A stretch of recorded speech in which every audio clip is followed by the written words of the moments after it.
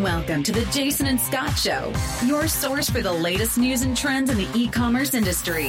Featuring host Jason Retail Geek Goldberg, SVP of Commerce at Razorfish, and Scott Wingo, founder and executive chairman of Channel Advisor. Here are Jason and Scott.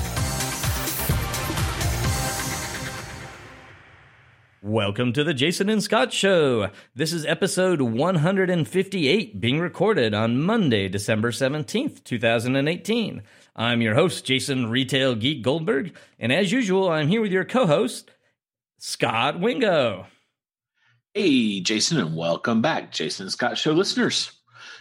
Jason, it's been like 10 days, but your life has changed a whole lot since we last talked. So you had a birthday. Happy belated birthday. Thank you much. It's depressing to type the even bigger number into the elliptical machine at the gym on the infrequent occasions when I use that. Yeah, you can. No one verifies, so go ahead and round down. Yeah, I don't want to. I'd only be cheating myself. And I feel like in my mind, I don't know if the math actually works out this way, but in my mind, I'm a year older, so it should be more impressed. Yeah. And then you have an exciting new gig or title, something like SVP of Digital Commerce, Retail, Payments, and Chief Strategy Officer.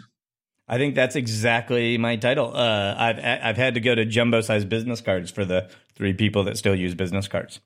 Or hand out 3, like a tweet storm. You can have a business card storm. 1 of, 2 of, 3 of. I like that. Yeah. That's a product idea. You are now the Chief Commerce Strategy Officer. Tell us what's this entail, and is this upwardly mobile thing? What's going on? Yeah, well, so I, at the very least, would like to think it's upwardly mobile. It remains to be seen whether others agree. But yeah, in essence, I for the last 6 years had been working for a particular agency that was originally Razorfish, and then we merged with Sapient and became Sapient Razorfish. But that agency is part of a much bigger holding company called the Publicis Group. And so essentially I took a new role at the group level. So hopefully I'll get to keep working with a lot of the colleagues and clients from Sapient Razorfish that I've always enjoyed. But I'll have more responsibility and more opportunity to work with a broader selection of group clients across a bigger geography. And like most of these holding companies, we're a little more siloed than we should be to best serve customers. And so a big part of my job is to kind of pull together all the capabilities within the group to better serve our commerce clients. And so that should be fun. And as you may know, it was important that I get that promotion on my birthday, because when you have a birthday on LinkedIn, you get a lot of well-intentioned well wishes. Yes. And annoyingly, LinkedIn won't actually send you emails with your mail from LinkedIn. They'll just send you an email each time you get something saying, go to LinkedIn to read this one sentence canned message. And so basically on your birthday, your email is put under a denial of services attack by LinkedIn. And so that also happens when you change your job. And so I felt like smart to do both on the same day so that like my email would only be down for one day. Cool. So does this mean you're going to be like a bull in a china shop in there, tearing down silos and making people work together?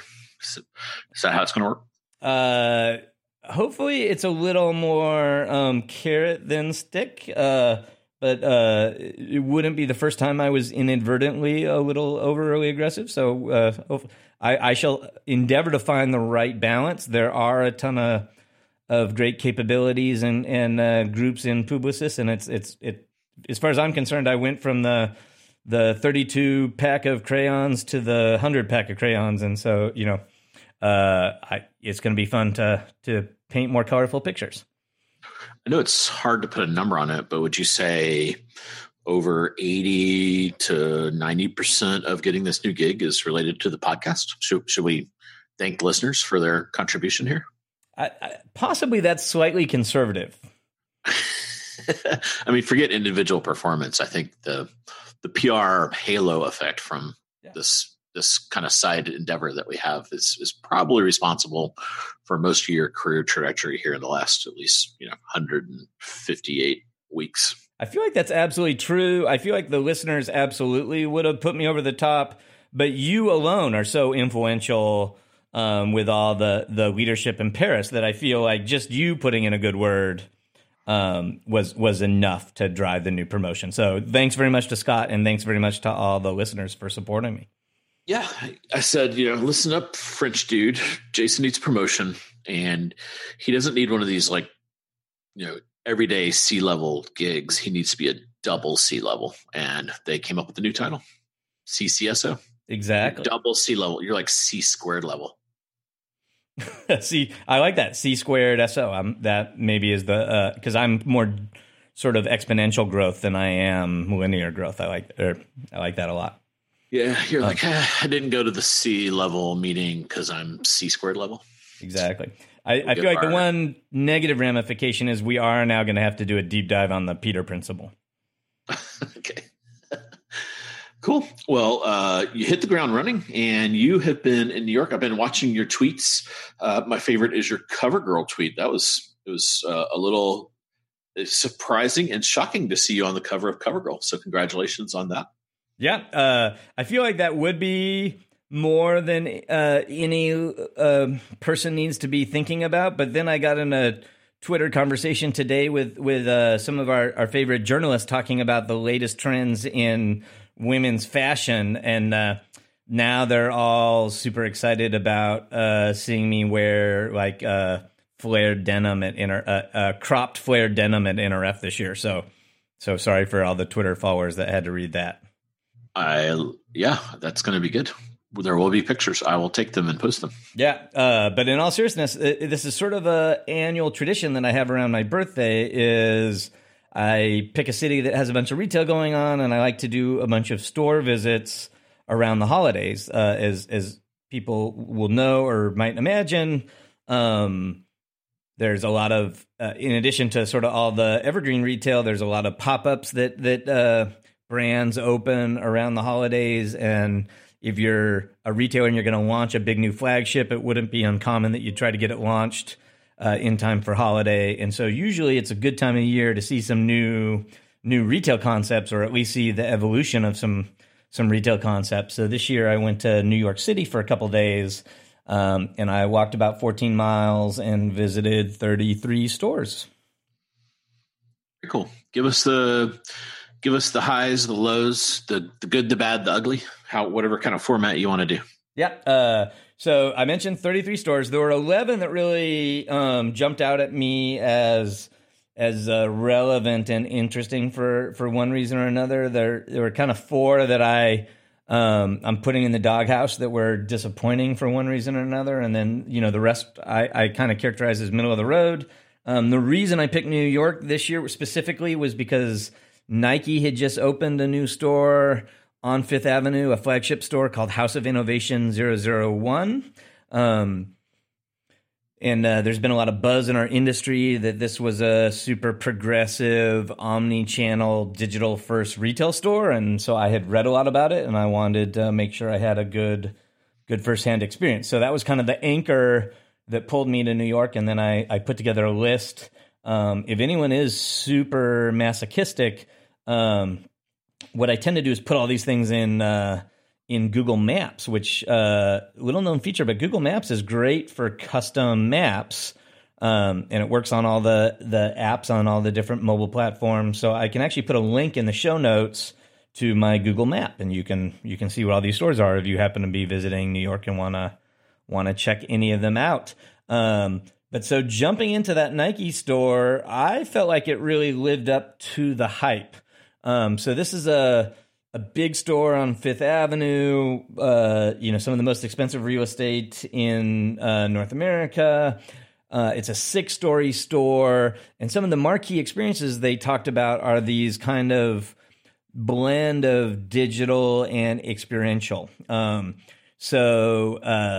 for example, they have a great reserve online, try in-store experience. You can, if you live in New York, you can shop on the mobile phone, find some shoes in a size you want to try on, and someone will pull those shoes and put them in a locker waiting for you. And so when you get to the store, you can use the mobile app to unlock the locker, try on the shoes. If you decide you want to buy them, you can do a self-checkout on the mobile app. And so essentially you can like get stuff staged in a dressing room, try it on, and buy it without ever having to have any interaction with an employee if you don't feel like you need an employee. And so to me, that was an interesting sort of improvement in the frictionless reserve online try in store experience. Another marquee experience they had is this mannequin shopping. So, as a lot of folks might know, apparel that you put on mannequins tends to sell dramatically better than the apparel that's just on the racks or on the shelf. But it often can be tricky to shop the outfit on a mannequin because you see something on a mannequin and you don't necessarily know what model that is or where you can go get that particular apparel. And, one thing the store can do is they can put the exact apparel on the mannequin on an end cap or a display right next to the mannequin. But then that creates all kinds of problems for the store where the inventory is fragmented. Some of it's out on that custom display and some of it's in line in the rack. And when someone does a BOPUS order or something else, now they can't find the apparel because it's floating all over the store. And so what Nike did is they actually put a QR code on every mannequin, and you can scan those QR codes with the Nike app, and it opens up a digital experience with all the apparel that's dressed on that mannequin. And again, you can click on any of those things to have them sent to a dressing room in your size. You can self-check out or, get help from a sales associate. But it was kind of a cool digital way to shop the look on mannequins in the store. Cool. I've seen some of the shoe stores are now doing some of the 3D printing where you can't just do it right there because it takes a while, but you can go in and get measured and get printed. Is that Nike store doing that, or is that a separate experience? Yeah, no. Nike is all in on customized and custom products. Nike actually has a big flagship store in Tribeca. The bottom floor is totally dedicated to customization, and it's both custom shoes and custom jerseys. So like around the World Cup, like embroidering your name on your team's jersey and stuff like that in real time was huge. And this House of Innovation takes that even a step further. In this store, you actually can have your shoe models custom inked, and you literally wait for the ink to dry, and then they give you the completely custom product in the store. So the ground floor of the store is totally dedicated to custom.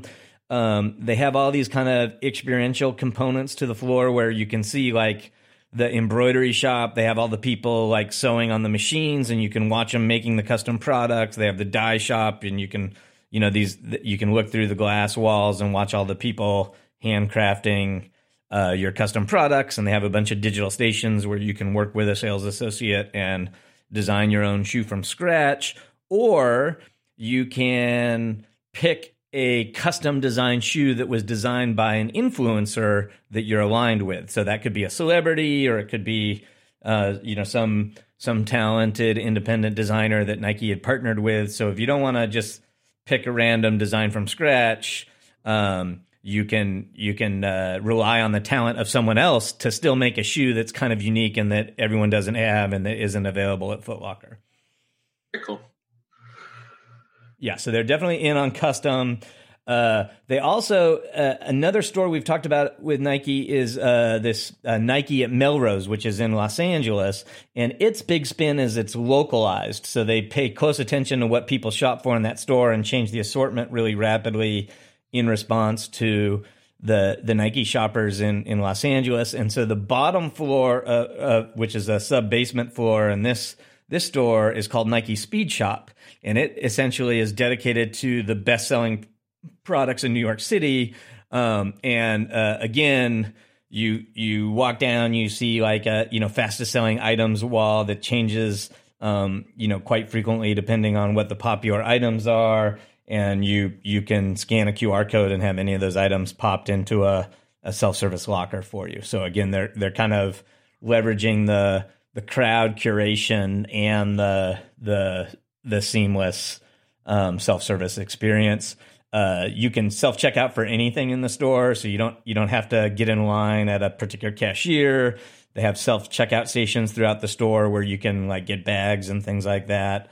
So overall, I would say like this store does a better job of seamlessly integrating digital in a physical environment than almost any other store I've been in, and it's pretty exciting for that. The downside is most of these experiences are not ones that shoppers are already used to. And so the sales associates are having to do a heck of a lot of education to teach people how to use all these amenities in the store. And it's kind of akin to when banks first started rolling out ATM machines. They had to staff the self-service ATM machines with a lot of staff to teach people how to use them. Or, when the airlines used to have to teach people how to use the digital boarding passes. The hope is over time, everyone learns how to shop that store and use those amenities, and they can cut back on the amount of staff that they need to train customers. But then on the flip side, Fifth Avenue is like one of the highest tourist traffic shopping areas in the United States. And so, the frequency of visit is probably a lot lower. It's probably, the one and only time a bunch of these people are going to shop that store. So I think the education thing could be an ongoing challenge. And one sort of pet peeve or suggestion I would have for Nike is all of these digital experiences are totally dependent on you having the Nike app, which I hate having that app dependency because it's really hard to get users to download the app and to help users get their password and to get users to consistently use the app. And these days with progressive web apps, we could have all the same experience on a web experience.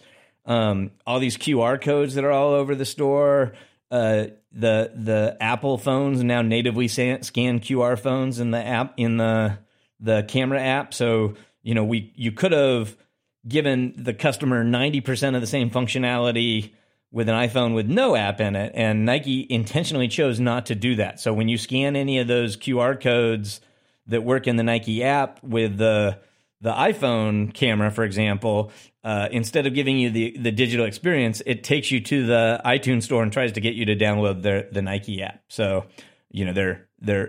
I can understand their goal to try to get good penetration of the app, but I'd rather see them give a more seamless experience to the customers. Yeah, because the apps are pretty beefy, and you're in the store on cell, and this in-store Wi-Fi never really works. It's always got it's kind of glitchy, and you have to opt into it, and it just kind of creates a lot of friction, I think. Yeah, no, and again, there's stores that are worse, like the Amazon Go stores, but you'll see a huge queue outside these stores that require an app to shop them. And they call them frictionless stores because it's just walkout technology, and the irony is they've just moved the friction from the cashier to the front door of the store. Yeah, it is one time though, which is good. Yeah, no, totally true. So I overall super favorable impression on the Nike store. I'll be excited to watch it continue to evolve. As always, anything new, it's pretty easy to find a few refinements, and hopefully Nike will explore those over time. If you go to that Nike store, literally right next door to that Nike store is a Dyson factory store. And I hadn't seen this store talked about very much, but this to me is a great store in terms of experiential retail. So, like, obviously Dyson is super premium product. Like, they tend to be at very premium price points to their competitors in the marketplace, and so it requires it's a very considered sale. It requires a lot of explanation and demonstration about why the products are better. And so this Dyson store does a really good job of immersing you in all their products. They show you exploded, versions of all their products so you can see the inside and you can see all the craftsmanship and design in the products and why it's better and more expensive. And then they do all kinds of clever things to let you experience the product. So they have the world's most expensive hairdryer, as far as I know. And so in the back of the store, They have a blow bar where, if you can go in and have your hair styled, then they'll blow it out and dry it using that Dyson product. And so, you get this kind of great story that you went shopping on your vacation on Fifth Avenue and you got your hair done at Dyson and you got to experience this one of a kind hair dryer, and hopefully it sold you the hair dryer.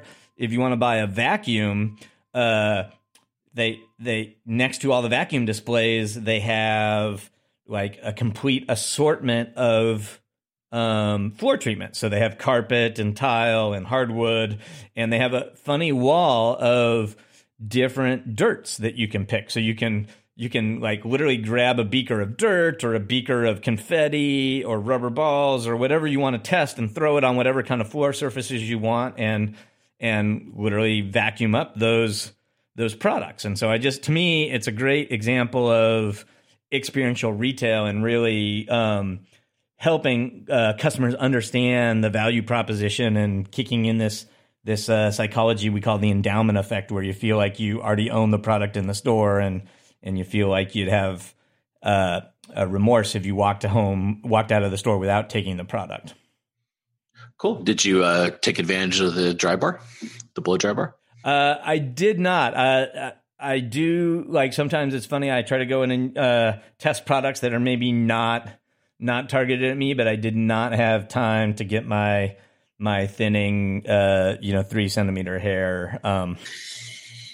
And I kind of think it would have dried in the time it took for my hair to get off the basin to the chair. So maybe wouldn't have worked anyway. But yeah, that I think they're sold out of that hair dryer though. I mean, it is very expensive, but it's quite popular. It's kind of the bee's knees. Yeah, I actually am thinking about getting hair extensions just so I'll have a reason to get one of those hair dryers. Well, I think you should definitely do that before the NRF Big Show, so we can all see you with your. I think I'm imagining a mullet kind of look. Yeah, not that hard to imagine. There's probably some yearbook somewhere. Not true. So hit a couple other stores on Fifth Avenue that maybe we'll talk about later. But then I shot down to Soho and Tribeca, and Allbirds has had a pop-up there for a while that, like, frankly, was not a very interesting store. And they just opened their first permanent store, and I think they also did a terrific job. Like, Allbirds, of course, is a shoe brand that's doing particularly well, but very similar to Dyson. They did a beautiful job. Like, all the visual merchandising in this store is great, but they really did this rich storytelling about all of the materials that are used in all the Allbird products, and they really kind of immersed you in the lore of the products. And just, much more so than like walking into a Foot Locker and seeing a wall of sneakers, you feel like you get an origin story for every material that then is used in every shoe. They just made the product feel really aspirational, and they try to use sustainable products in the shoe, and they really made you believe in the purpose. And I just thought it was really well-designed store from a visual merchandising standpoint. Like, they're not relying on a lot of digital technology in that store, but I felt like that store combined with some of the other stores that I visited that are kind of newer, I'll call them digitally native brands, although that's debatable in the case of Allbirds or Dyson. I really felt like some of the best retail we're seeing right now is from these new emerging brands. And Allbirds was another good example, and a huge progression from their pop up to this permanent store. So definitely congratulations to them on that. They do a lot of really cool kind of seasonal exclusives and city exclusives. Like, I think I got mine in New York, and they had a color called Starry Night, which is kind of like a cool, Yeah, and exclusives that trigger scarcity is a huge play across a bunch of these brands and a bunch of these products, and really, really smart. Again, in a world when you're a teenager that has to look cool amongst your 1,000 followers on Instagram,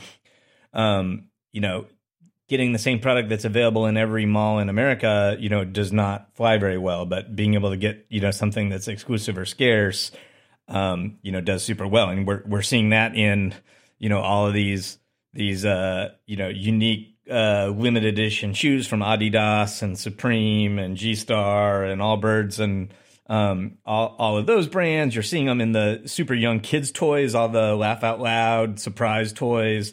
I know you buy a bunch of these Star Trek kind of surprise toy, or Star Wars, excuse me. That was a horrible Freudian slip. Not Freudian, but a horrible slip. So, I don't know. Maybe it's Freudian in some super weird, creepy way that we don't want to get into.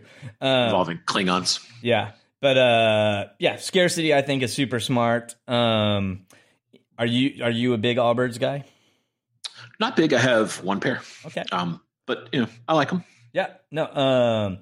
And that store is now like literally across the street from the Amazon 4-star store. We've talked about that store a lot in the past. I did go back to that store. I was interested to see how it had evolved since I was there on the grand opening. And obviously that's a store that's allegedly completely curated by customers. And so I walked in there, very curious to see how much of the assortment had really changed since the last time I was in.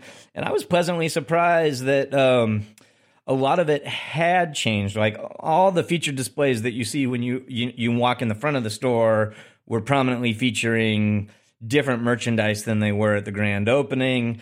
And even a lot of the product categories in the store had changed or evolved. And so, my early indications are, props to Amazon for living their promise on sort of frequently and rapidly changing the mix in that store based on customer curation. I wonder if they do it. I wonder if they just kind of like close down and reshuffle for a day, or if they're just kind of like nibble away at it, kind of like, 2% a day. No, it's a great question, and I don't know the answer. But I would have to live there or visit a lot more frequently to notice that. But I took a ton of pictures the first time I was there, and I retook all those pictures. And so I'm probably going to do a deeper dive in comparing the two sets of pictures. But anecdotally, it definitely felt like a lot of stuff had churned. And obviously, we're much closer to holiday now, and there are all these like seasonal products for holiday that are selling really well. So not surprisingly, those products all moved forward. Secretly, I feel like that store is first and foremost designed to sell Amazon branded products. And those are kind of the evergreen products that did not change, there's some new products since the last time I was there. So it's the first time I got to see the microwave in person. How'd you like it? I was actually surprised it's smaller than I was anticipating. It does not feel like I feel like that was a lower capacity microwave than I have. So I would have been a little scared to. Did you talk at it? Did you have Alexa make you some popcorn? I did not. I was pleased to see that it was plugged in, so you could in fact talk to it, but they did not give you product and give you a chance to actually cook anything in it. And I'm curious if the demo unit even had. Hopefully, it did not have the microwave element in it, but who knows? This is a little bit off topic, but the switching of the store made me think of everyone's in retail's favorite store in New York, Story. Did you get to swing by there? I did not swing by Story. I always love to go to this Story, but it just wasn't geographically convenient with all these other stores. I did go to Macy's. Macy's is now a minority owner of Story, and I was curious to see if they had a This Is Story iteration in Macy's. And if they did, I was not able to find it. But their Beta, who's been on the store, has shop-in-shops inside of Macy's. And I went to that Macy's expecting that I'd go down to the basement where they historically have put a lot of these concepts. And I was actually pleasantly surprised. The Beta store is like prominently featured at the front door in like one of the highest traffic entrances. And so kind of smart around the holidays, since a lot of the Beta product is very holiday gift friendly items. But that all of the pods in the Beta display inside the Macy's were really hopping, and it felt like the exact same experience you'd get if you walked into a dedicated Beta store. And then cool. The one of our interns just handed me a note to make sure we reference episode 139 when we had Beta founder Vabu on, telling us all about that. Yeah, absolutely. And if you do remember that episode or you re-listen, He'll tell you a story about how he called me early on in the evolution of that concept and I gave him some stupid advice, is his version. And my version is I told him that in the long run, that he would be funded by a bunch of retailers and he would be shops inside of a bunch of these stores. And, side note, almost all the betas are now in Macy's and Lowe's. So I'm saying I'm right. He's saying I gave him bad advice. Yeah. You can judge for yourself. He is not a C-squared executive, though. He's a CEO. He just has the one C and risk a bunch of capital. You're in another orbit, kind of. Yeah. He would tell you this lame story about how he left his cushy job at Google to take this big entrepreneurial risk and worked really hard to build something and all that. But, as opposed to just telling other people what to do and then running before they actually do it. But yeah, he only has one C. That's all you have to say. Drop the mic. Potato. Exactly.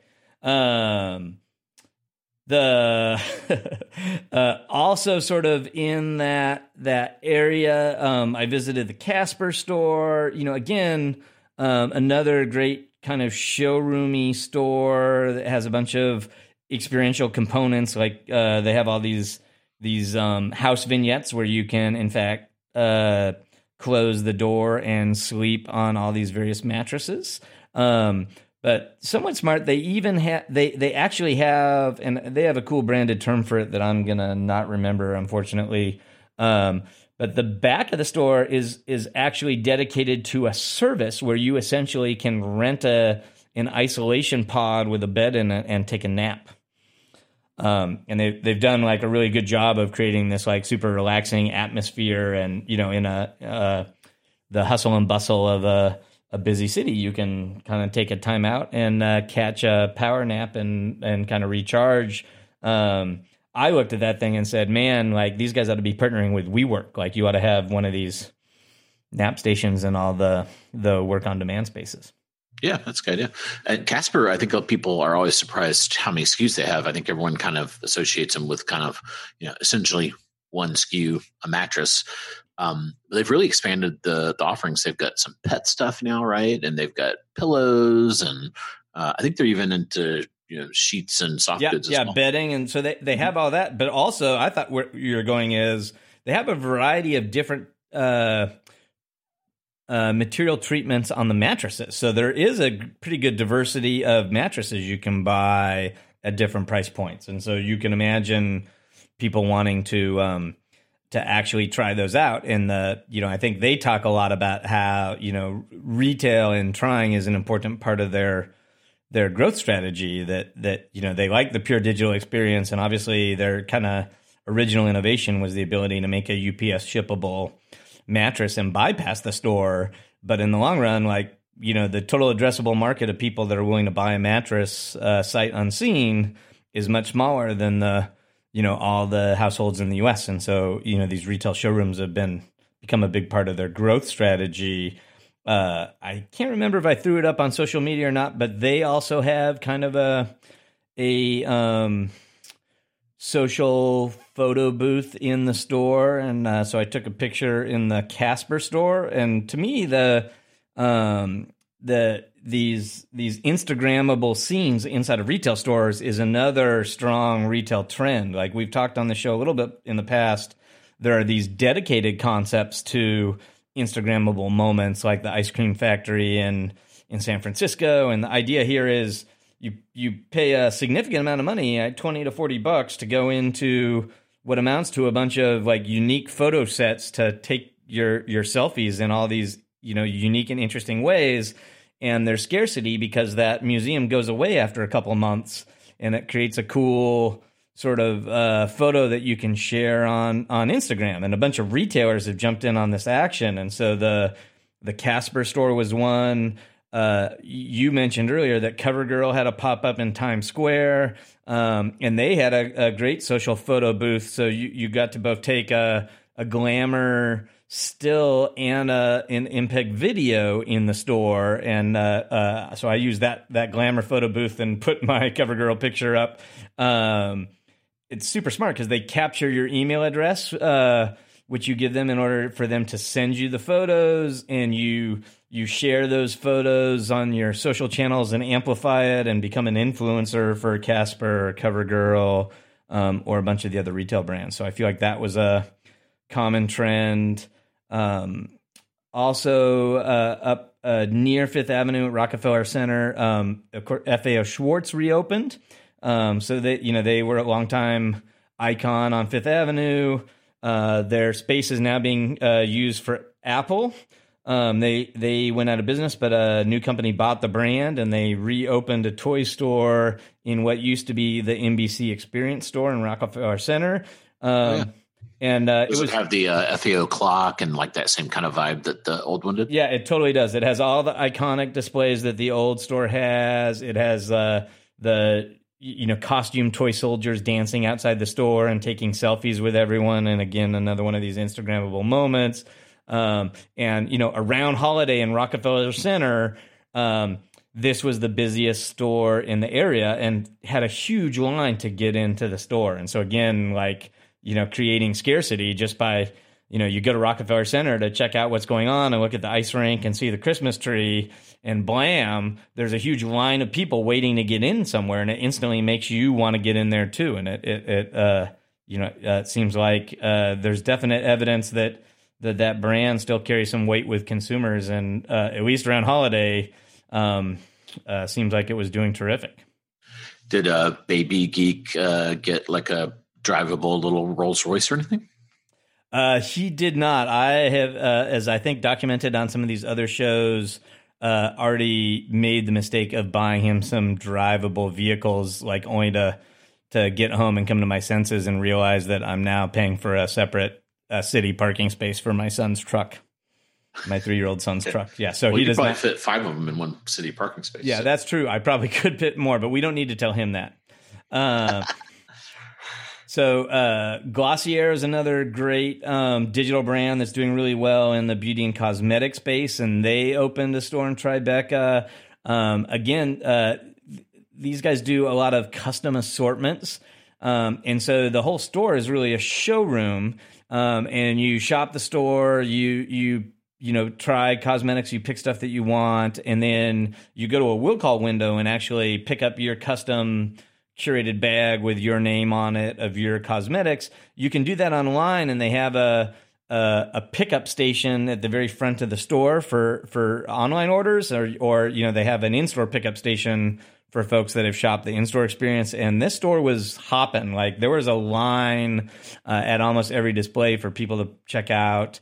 And again, a big chunk of the store was dedicated to both them like doing your makeup and glamming you up and taking an Instagram photo in, a bunch of staged sets that they had. And so you kind of share and amplify the experience. So another good example of that. Google has a pop-up store in Chicago and New York called Google Hardware. I visited the one in Chicago earlier and talked a little bit about it on the show. The New York one is sort of a bigger, better laid out version of the exact same store. Again, a great place to experience a lot of the Google hardware and get, live demos and some real world vignettes.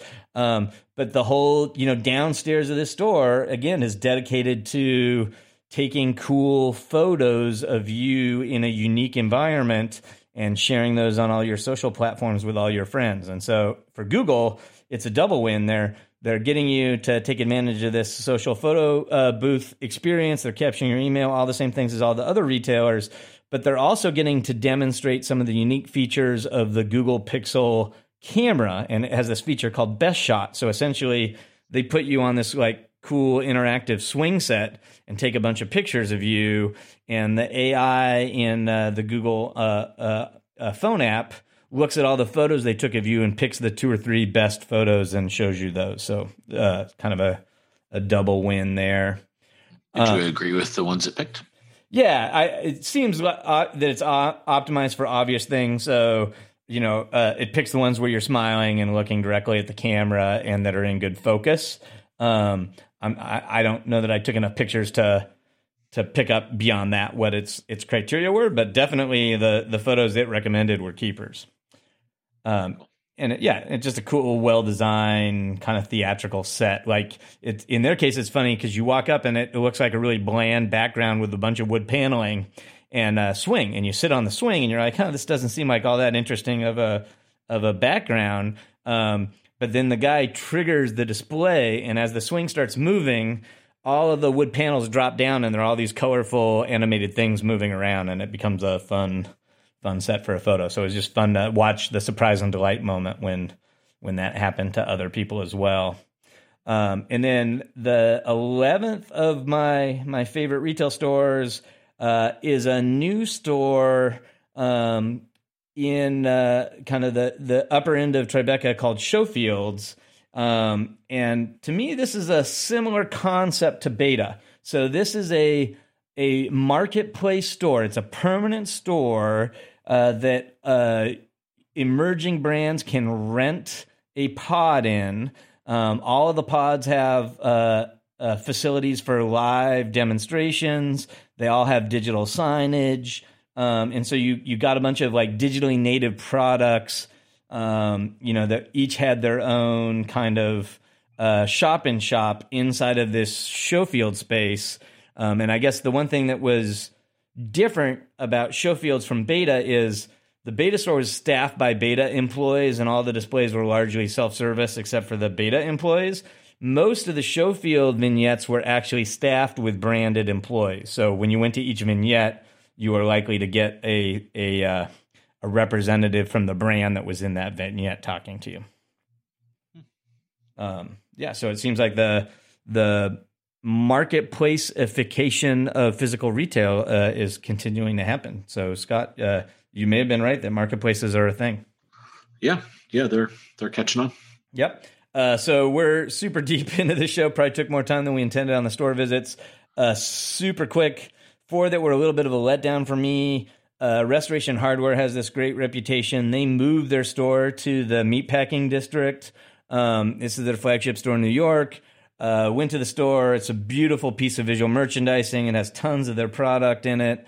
But I just really think that it's a hard store to shop. There's no wayfinding. There's no way to know what inventory is in the store. A critique that a lot of folks have of Restoration Hardware is, you want to try this furniture before you buy it. They have a website with all these different permeations of all their products, but nowhere on their website can you find out which store has the products you want to try. And you just kind of have to pop into the store, and you're going to see one sofa that represents a family of 10 and not get a very good story about the other 9. So I feel like it was a lost opportunity for Restoration Hardware to take their retailing a little further than they had in the past. And it seems like they stuck with beautiful visual merchandising and architecture, but not really anything new or interesting in customer experience. So that was a disappointment to me. On Fifth Avenue, there's the original Saks Fifth Avenue. They made a bunch of hay earlier this year about doing a huge remodel to their beauty department, which is the second floor of the store. You walk in the store on the ground floor, and there are all these signs saying, check out Beauty 2.0 on the second floor. And they really hype up this Beauty 2.0 concept. And so, it frankly raises your expectation that they are inventing a better way to shop for cosmetics and beauty. And when I got up there and shopped it, it felt like a very traditional department store beauty experience to me. Like the fixtures and the visual merchandising might have been a little nicer, but you look at like all the experiential stuff going on in a Sephora or an Ulta, or the ability to shop based on a use case or a need instead of exclusively by brand. There are all these opportunities to kind of reinvent beauty. And to me, like Saks raised the expectation by calling it Beauty 2.0. And it to me, it was Beauty 1.1 maybe. I hit up about 4 Apple stores in New York City. And I continue to have this impression when I walk in Apple stores that they have become, to me, super boring. And the problem, I think, is that they've curated down, they've dramatically diminished the amount of third-party product that they offer in an Apple store. And so, it's almost all first-party product. Most of us know all of Apple's product before we walk in the store, so we're not going to see some new Apple-branded product that's cool or that we want to see, except maybe once a year. And, the store is always super busy, but it's also always super busy because there's a bunch of people in line at the Genius Bar to get help getting their iTunes password so they can download the Nike app or the Amazon Go app. That store has really become a customer service store, and there just really isn't a lot of serendipitous discovery or surprise and delight. Like, I just don't feel like I have a reason to go there and find anything that's going to be exciting for me. I don't know, Scott, do you still go to an Apple store when you're in a new shopping district? But Jason, it's a town hall. Don't you just go there to meet people? No, I agree. I used to get the most joy out of kind of, looking at, they had a kind of robust drone section and all these wacky accessories like a golf club thing you could play with. And as they've taken that stuff away, I do think it's diminished it. And I think part of it is once they got into the headphones with Beats, that took a big section out. Yeah, they kicked all the third-party headphones out, and yeah. Yeah, so it is a bit of a bummer because, like you, I think I pretty much have every product covered, so there's no new Apple product I really need to discover. Yeah, no, same deal. So if I forget to pack a power supply, I might pop into Apple to get a replacement, but if I miss the surprise and delight moments. I hope they find a new way to bring those back. And then last store, and this is sadly for me because I really wanted to be excited. My Raspberry Award is going to a digital native brand that folks on the show are probably familiar with called Away, which is a kind of a great digital suitcase that's doing really well. And the reason I'm disappointed is I had visited their pop-up store and thought it was fabulous, right? So you listen to the founders talk about the Away brand, and they say like, hey, we recognized early on we didn't want to be about selling suitcases. We wanted to be around selling aspirational experiences and destinations. And so you went to the pop-up store, and it was merchandise to be all these exotic locations that you wanted to go to. And it just so happens that there was luggage in each one of those locations that you could check out. And it made you want to buy the luggage so that you could go to Milan and have the experience. And I thought that was really smart. And it in all their presentations at Shop Talk and shop.org and places like that, they told the story that really kind of matched the retail environment. So now they've opened a permanent store, and you go, man, I like the pop-up. I'm expecting, some big stuff out of the permanent store. And I feel like the permanent Away store took a giant step back, and it's a bunch of shelves with suitcases and no storytelling and none of that destination merchandising or aspiration. Like it did have kind of a unremarkable cafe inside the store, but mostly it was, it felt just like your typical mall luggage store that just happened to have a bunch of Away suitcases on it. I am a proud owner of Away. I loved my suitcase. Do you get yelled at every time you get on the plane that you have to take the battery out? No, it pops. I got the later generation where it just pops right out. Yeah. So I think that's most of the products, but there is this slightly unfortunate thing that one of their marquee features is they have a smart suitcase that has a big battery in it that you can use to charge a lot of your gadgets. And, there must have been some bad experience on the airline somewhere because it's now built into the FAA announcements on a lot of planes that if you have an Away branded suitcase, you must take the battery out before you come on the plane. And again, Away has designed the suitcase to allow that. So it's not a big deal. But in my mind, from a brand erosion standpoint, it's, I don't know, maybe favorable, maybe negative that every single time you get on a plane, they make an announcement saying you have to do something with an Away suitcase or you're not safe. Maybe it helps that they're reminding everyone that there's this new cool suitcase called Away. Yeah, it's not nearly as bad as when they said if you had a Samsung Note, they would just grab it and throw it off the plane. Exactly. And so then I guess the last takeaway, so a bunch of great retail. I do feel like a bunch of the new emerging brands are the ones that are really moving the ball forward. And a lot of the sort of long-time retail brands, I feel like I'm seeing less innovation out of them. Even Nike, arguably they've been in retail since 1990, but as a major retailer, they're moving the ball forward and the Saks Fifth Avenues of the world, not as much.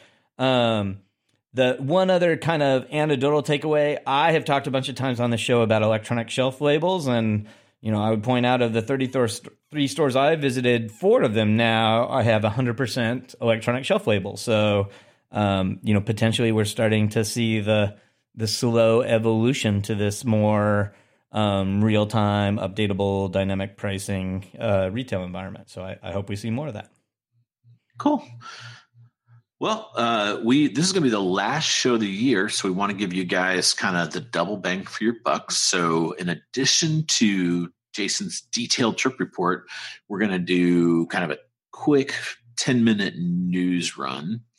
And it wouldn't be a Jason and Scott show without Amazon News. Your margin is their opportunity. Cool. So briefly, the big news for Amazon right now, here we are in the heat of peak delivery time, is not surprisingly delivery oriented. So there's been a bunch out around delivery.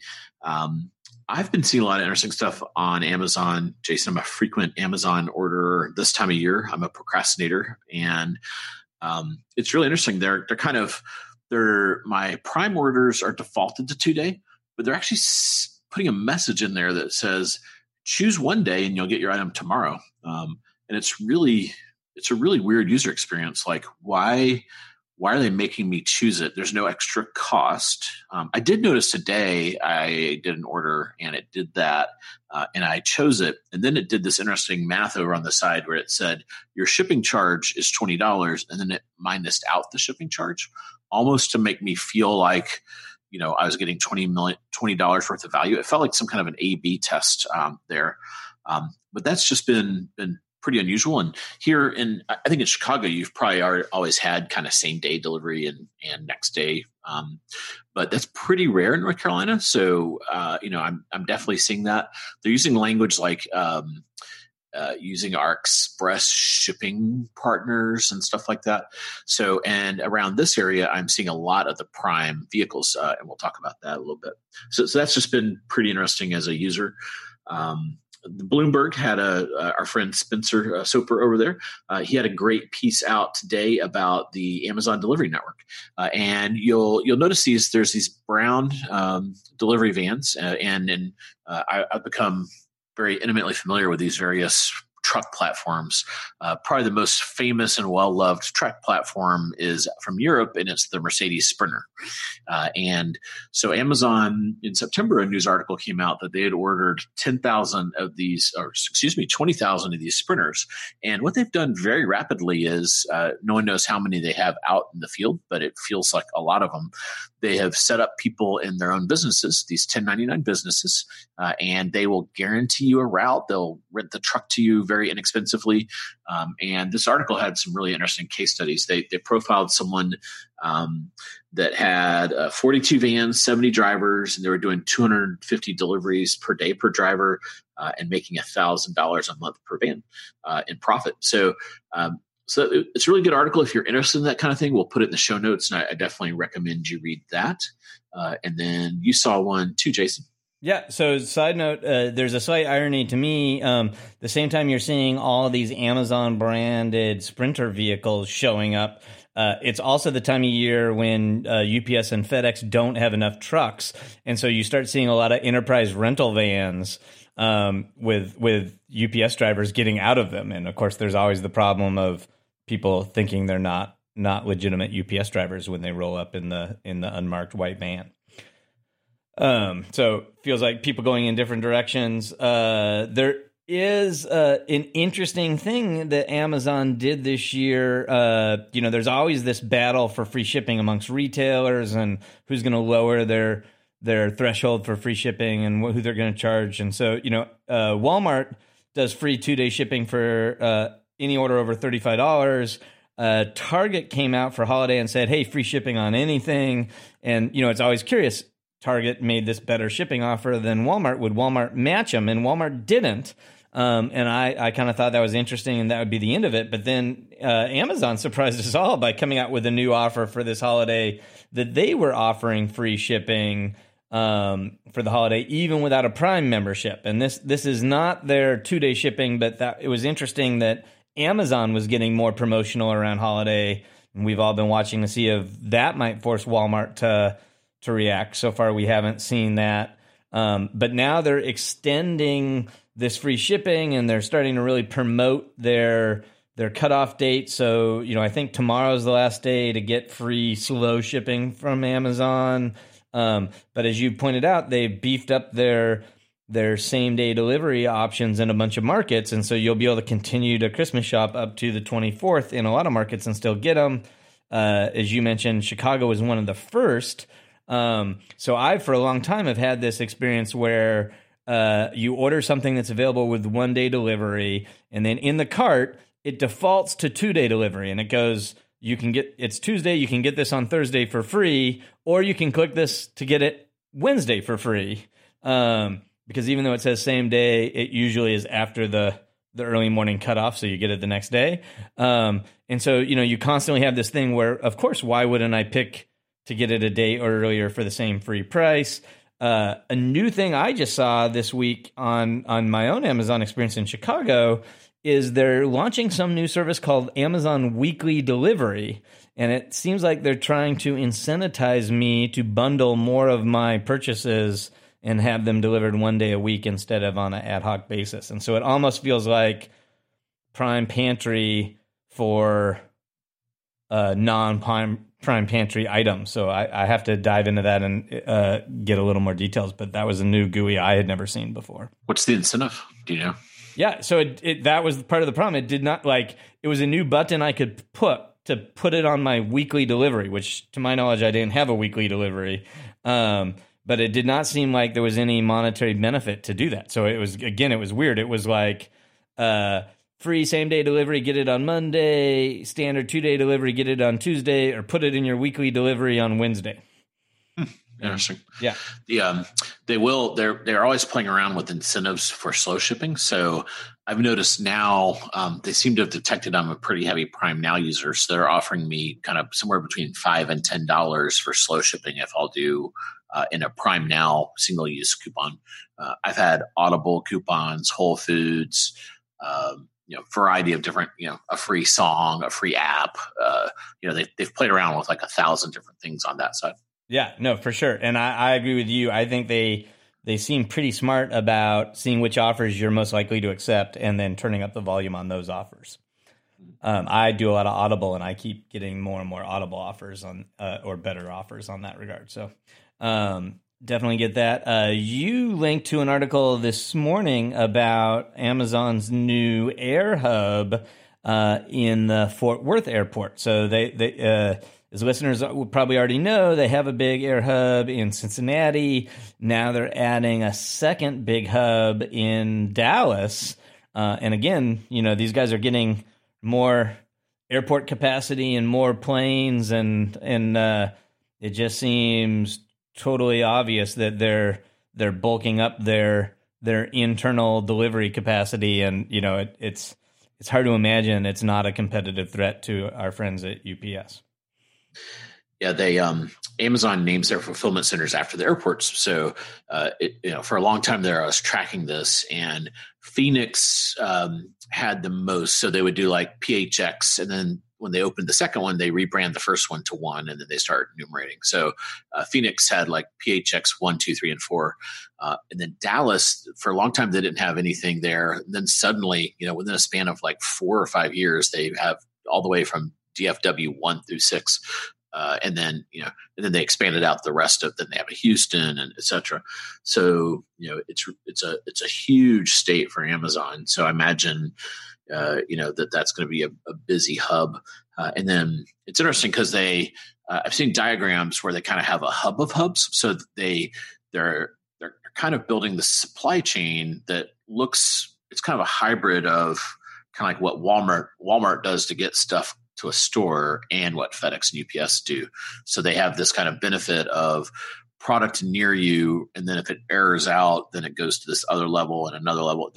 It's really fascinating how they're kind of have layered two supply chain elements on top of each other. Maybe we'll do a show where we get a supply chain guru in to explain that probably better than I just did. Yeah, and I would add just one thing, like these are not just hubs where they're like shipping goods to then drive them to your house. This is mostly about moving goods around between the various fulfillment centers. Yeah. And they're just getting crazy advanced. Like, I literally think we have a pop-up fulfillment center in Chicago right now. So it appears Amazon has rented all the parking under Millennial Park, and they've like literally staged a temporary fulfillment center in downtown Chicago for holiday. Very cool. Lots of machine learning, lots of data. Exactly. Longtime listeners will enjoy this article because it's pretty much a topic we've spent a lot of time on. I didn't think there was much new in there, but it was kind of interesting to see it hit the mainline press. So it was in the Wall Street Journal. It is pay-gated or paywalled, and it really talks about, introduces the concept of crap, can't realize a profit, and that, it makes it sound like news that Amazon's pushing back on manufacturers to change their packaging and figure out how you solve this problem of, that these items that are too bulky, too heavy, too low ASP to make money. It was a good read, good summary of kind of what Amazon's doing, but kind of made it feel new, and we know that they've been doing this for years. Yeah, if anything, I'd almost argue that there's a slight trend the other way, that I feel like Amazon's been progressively getting more and more aggressive about targeting crap, and that more recently, like in the last few months, it feels like they may have loosened things slightly in some categories. Yeah. And then there was a smattering of Amazon Go. You touched on it in your trip reports, but what are you hearing about Amazon Go? Yeah, so there's some rumors that one of the use cases for Amazon Go could be airports, and that is one of the categories where it seems like you could Amazon Go would be a really good fit. So like really fast grab and go self-service experience in an airport. And as we've talked about, like a lot of the Go merchandise is food. And so you think about, man, what happens a lot at airports? You have a limited time to get something to eat before you get on the plane, and you're not going to get served anything to eat on the plane now. And so it just seems for a lot of reasons the Amazon Go's strengths align really well with that airport use case. So that made a lot of sense. I won't be surprised to see that deploy fast. They also opened their first small format Amazon Go store. So this is like 100 square foot store, and it's kind of like a self-contained shop in shop, where you can have a bunch of quick grab convenience items in a kind of self-contained pop-up store format. And from the first time I saw Go, one of the use cases I always thought of was like the hotel gift shop or the hotel snack shop kind of thing, where it doesn't make sense to staff the store with a person, but you can sell a lot of snacks to guests that just check in and are going up to the room. And so this small format store seems like a perfect fit for a potential hotel use case, for example. And then I think Go is now going to the UK. So we've seen like 3 new retail formats from Amazon open up in London in recent times, and now they're going to get their first Go store. Cool. It's everyone laughed when they said there could be thousands of these. So you put 10 in each airport and 50 in each city, and boom, you're there. Exactly. So yeah, they are not sitting still. They're doing a lot of interesting stuff. It's been fun to follow them. Awesome. So I know we're up against time, but there is that concludes our Amazon news. There was one big news item that I wanted to pick your brain on, and it was interesting. This kind of slid under my radar. I'm sure you're really tracking it, but there was this announcement that IBM sold a bunch of software stuff to this company called HCL. I don't even know who that is. And the ones that made the headlines I saw were, Lotus Notes and just some old stuff that seemed not important. Then I saw kind of a kerfuffle on LinkedIn where several of the smaller e-commerce platforms were really kind of riling up retailers and saying, what are you going to do now that IBM no longer supports WebSphere, which is their kind of, their e-commerce platform that a lot of the largest retailers are on. And turns out that they have sold that whole platform to this company, HCL. What I'm sure a lot of our listeners out there, I'm sure if they're on the WebSphere, they're painfully aware of this, but I was a little shocked about that. What do you make of it? Does this mean IBM just as getting out of the retail game, or why would they sell it? And then what do you think it means going forward? Yeah, it's even potentially more confusing than that. So it totally caught me out of left field.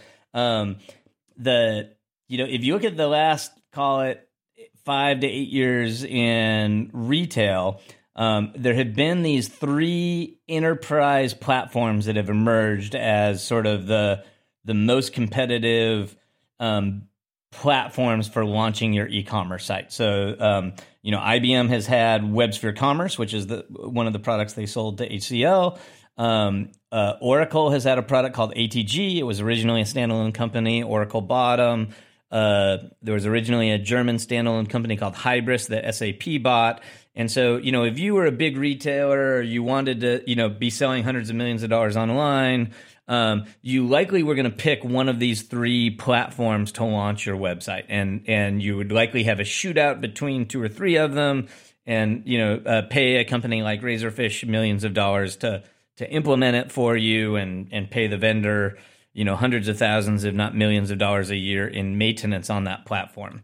And so in some ways, like totally shocking, IBM, which, arguably had the biggest retail market share of those 3 platforms, sold the entire WebSphere business to HCL. HCL is a very large integrator. And so, frankly, from my standpoint, whatever traction IBM had in the marketplace, that platform is totally going to lose now that a single integrator owns it, because all the other integrators in the world are not very likely to be promoting and implementing a platform that's owned by one of their competitors. So usually when an integrator buys a platform, it's kind of the end of life of that platform, and it just becomes an in-house piece of IP that integrator uses. It becomes much harder to see other third parties integrate this, and IBM had this rich ecosystem of integrators that were aggressively selling their stuff. So there's a ton of customers that are on it. But here's what's super fragmented about this.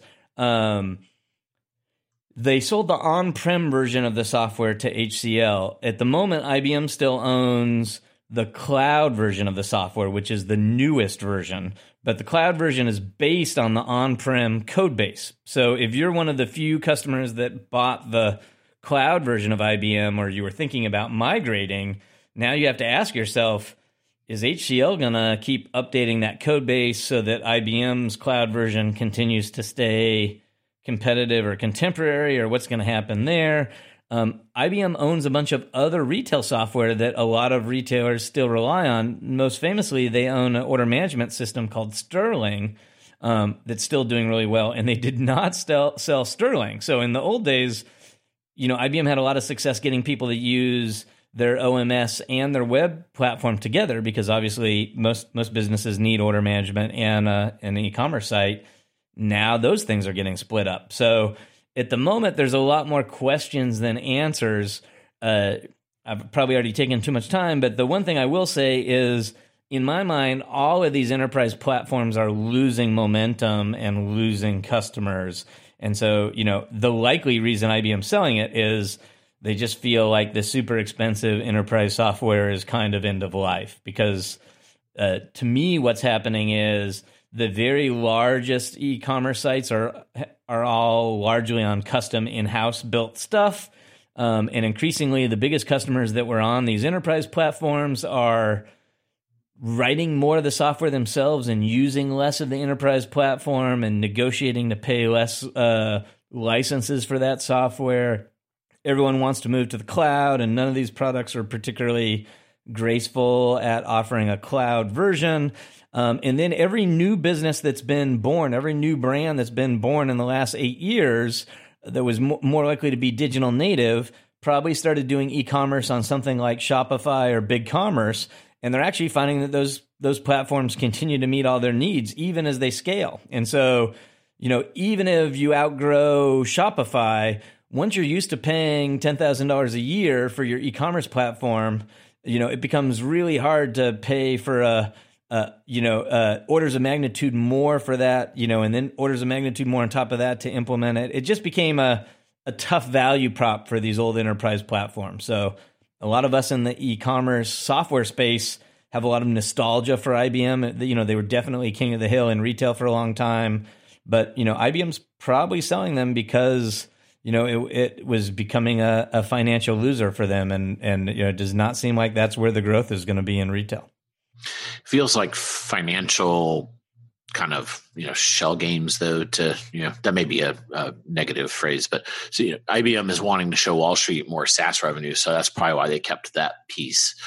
But, you know, it can't possibly do well if you're not controlling the underlying code. And if I'm an integrator, I don't want to make the SaaS version better. So it seems like there's instant misalignment there that can't possibly work out well.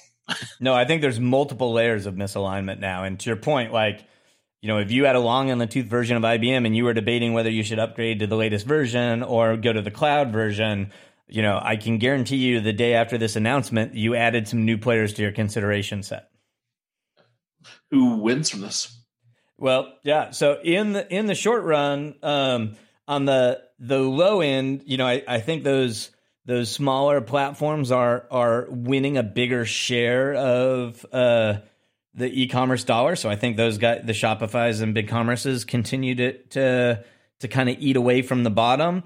And at the top, again, you have more people building this stuff, and so there are all these tools out there to help those companies build their own things. There are all these toolkits of microservices that you can buy to expedite your own development. And that's a really fragmented space right now. I can't point to one and say, oh my gosh, Commerce Tools is the one, or Symphony Commerce is the one, or, you know, there are a lot of these players.